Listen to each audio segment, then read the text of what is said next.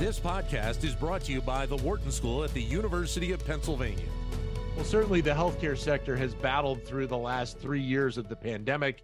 It's most likely an industry that has had to make many pivots, but hopefully will be much better off as we move ahead. And one of the big components of that future growth of healthcare, something we've seen already, but continues to grow, is technology and digital health. To talk about all of that, we welcome back Ezekiel Emanuel, who is professor of healthcare management at the Wharton School, as well as professor of medical ethics and health policy at the Perelman School of Medicine at the University of Pennsylvania. Zeke, always great to talk with you, and hope things are going well for you. It's always great to be here. Thank you. Where do you think we are right now in terms of the healthcare sector, especially when you look at what all of it has had to go through over the last 3 years? It's very stressed. Let me just raise first, we have a big labor problem because of all the burnout. It's been an intense 3 years. We already had some challenges, and COVID didn't make it any easier. A large part of those challenges, relate to doctors and nurses' sense of autonomy, sense of social connection, and they're feeling very challenged. Some of the polls have 60 to so percent of both nurses and doctors burned out. So there's a huge labor problem, and replacing the people who've left. It's estimated 300,000 nurses, for example, have left the profession. You've got hospitals, including hospitals right here in Philadelphia, that have new wings or new hospitals and can't staff them. So that's a challenge. Second, you've got hospitals that are having financial challenges. A lot of hospitals reporting operating deficits. Forget the investment deficits. They made big investments in the market and other vehicles. And obviously 2022 was a loss year, but there's a lot of them with operating deficits. That's because they lost a lot of the elective surgery during COVID, and it hasn't come back. Some of it was definitely unnecessary. And I think it's showing the bad business model that many of them had living on elective surgery. And that, I think, is another major challenge. If there's a positive, there are answers. So one thing I think you're seeing and going to see much more of is automation. I've written about this in the Wall Street Journal, and I think it's really, really fundamental, which is, you're not going to solve shortages of workers by throwing workers at them. So you need automation where it can work, whether it's in scheduling or patient intake or other, getting them information or automating prescription renewals. Getting 90-day prescriptions. There's a lot of automation that can happen. I'll just tell you, I'm working with the natural language processing company, and we talked to the cancer center. One of their big challenges is they don't have enough people looking at their patients and reporting them to the registry. They're 2 years behind. So if we had technology, automation that could go through the records, fill out those forms and report them, holy cow, that would make it, you wouldn't need so many people, and it would make it very efficient. So I think those are the kinds of, automation is coming. Like many other things, healthcare is slow in adopting that tech. But I think the pressure because of labor shortage is going to be high to adopt said automation. I think another very clear area is, everyone talks about RPM, remote patient monitoring. That is wrong. Remote patient monitoring is useless. What we need is remote patient management. The issue is you find out some patient, because of remote patient monitoring, because of a bunch of sensors that can be installed passively, i.e. the patient doesn't have to download an app and this and that. It works behind the scenes.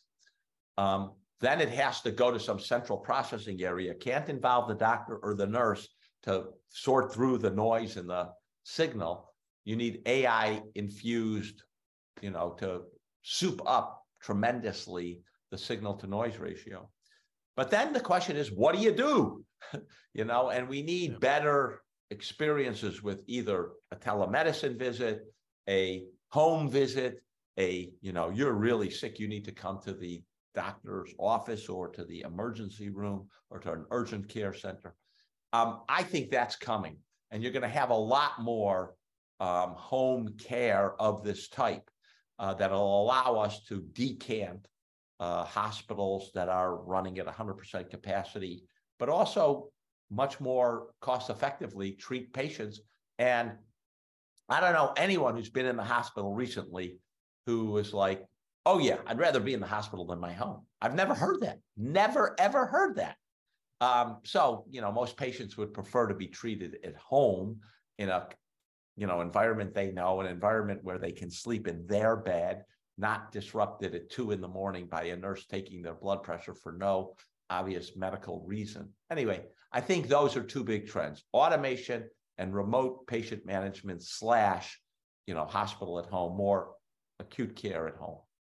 Joined by Ezekiel Emanuel, professor of healthcare management here at the Wharton School. So we were talking a little bit about the different elements of digital, and when you think about the benefits that it has had already on the day-to-day management and connection between patients and medical personnel, but there's also the research side and how much that technology is playing a role in building out a lot of what we are trying to fight against on the medical side. Yes. One of the challenges in medicine is that new technologies raise costs and don't lower costs. I am very, very on the lookout. I've seen a few for new technologies that actually can lower costs. I'll give you one example. Full disclosure, I'm an advisor to this company, and I'm really excited about it, and which is why I'm an advisor to them. And that is, here at Penn, we developed CAR T therapy. We pioneered it. And it's where we take cells, reprogram them to fight cancer and now potentially other conditions. But manufacturing, they're all bespoke. You've got to take them out of one patient, infuse them, change them, infuse them. That production is very labor intensive, and it's all bespoke. And one of the things, when humans get in and pipette from this to this and all the steps that are necessary, growing them up and decanting, first of all, takes time, labor intensive, and because it's human step to step, potential mistakes and variation can happen. So they're working on a technology that will automate that process. And once human puts in the cells, the only other thing they do is take the cells out, and every single step is automated. And this is estimated could reduce the cost of manufacturing CAR T cells from $160,000 to $80,000. Still not cheap, but that's a big delta, a very big delta. And so I'm very excited about that possibility. Having technologies like that can lower the cost of care, going to be really, really important. I think the system is, employers through a variety of mechanisms have said 18% of GDP, that's our limit. And I think they're going to enforce that. They can't pay more. We're in a situation where health insurance now $22,000 for a family. $22,000? Yeah. You can buy a car for that. So I think we're going to have new technologies that actually succeed in lowering costs. But when you talk about tech in general, I think that the discussion in a lot of sectors is, we're building up the knowledge and the understanding of how tech can impact so many different business segments right now. Is it safe to say that a lot of the focus that younger generations will also have a benefit as they get, a little bit older in their life with all these different business sectors, that to a degree, they will also benefit on the healthcare side from all of this technology that could be involved in the next, say, 10, 15 years?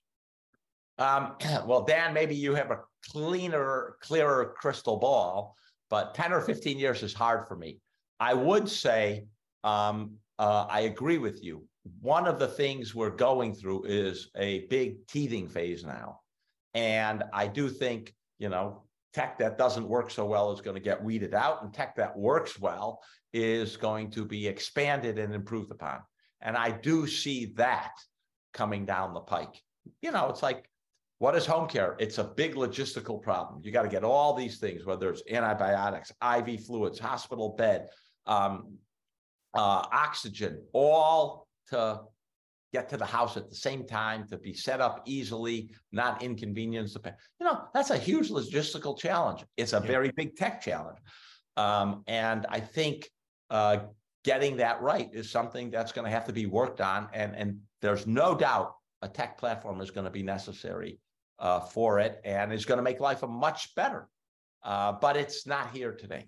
So let me then take the 10 to 15 years component out of play, and let me just focus next year, because part of this is us looking at what next year. What is it that you would like to see healthcare in general address next year, in the next 12 months, that maybe is something that's maybe lower hanging fruit, that's more attainable? Are there elements that you focus on out there that you would like to see? Well, I do think the adoption of automation is going to be really critical. I mean, I just don't know how we're going to get through this labor shortage problem without adoption of automation. That's the first thing.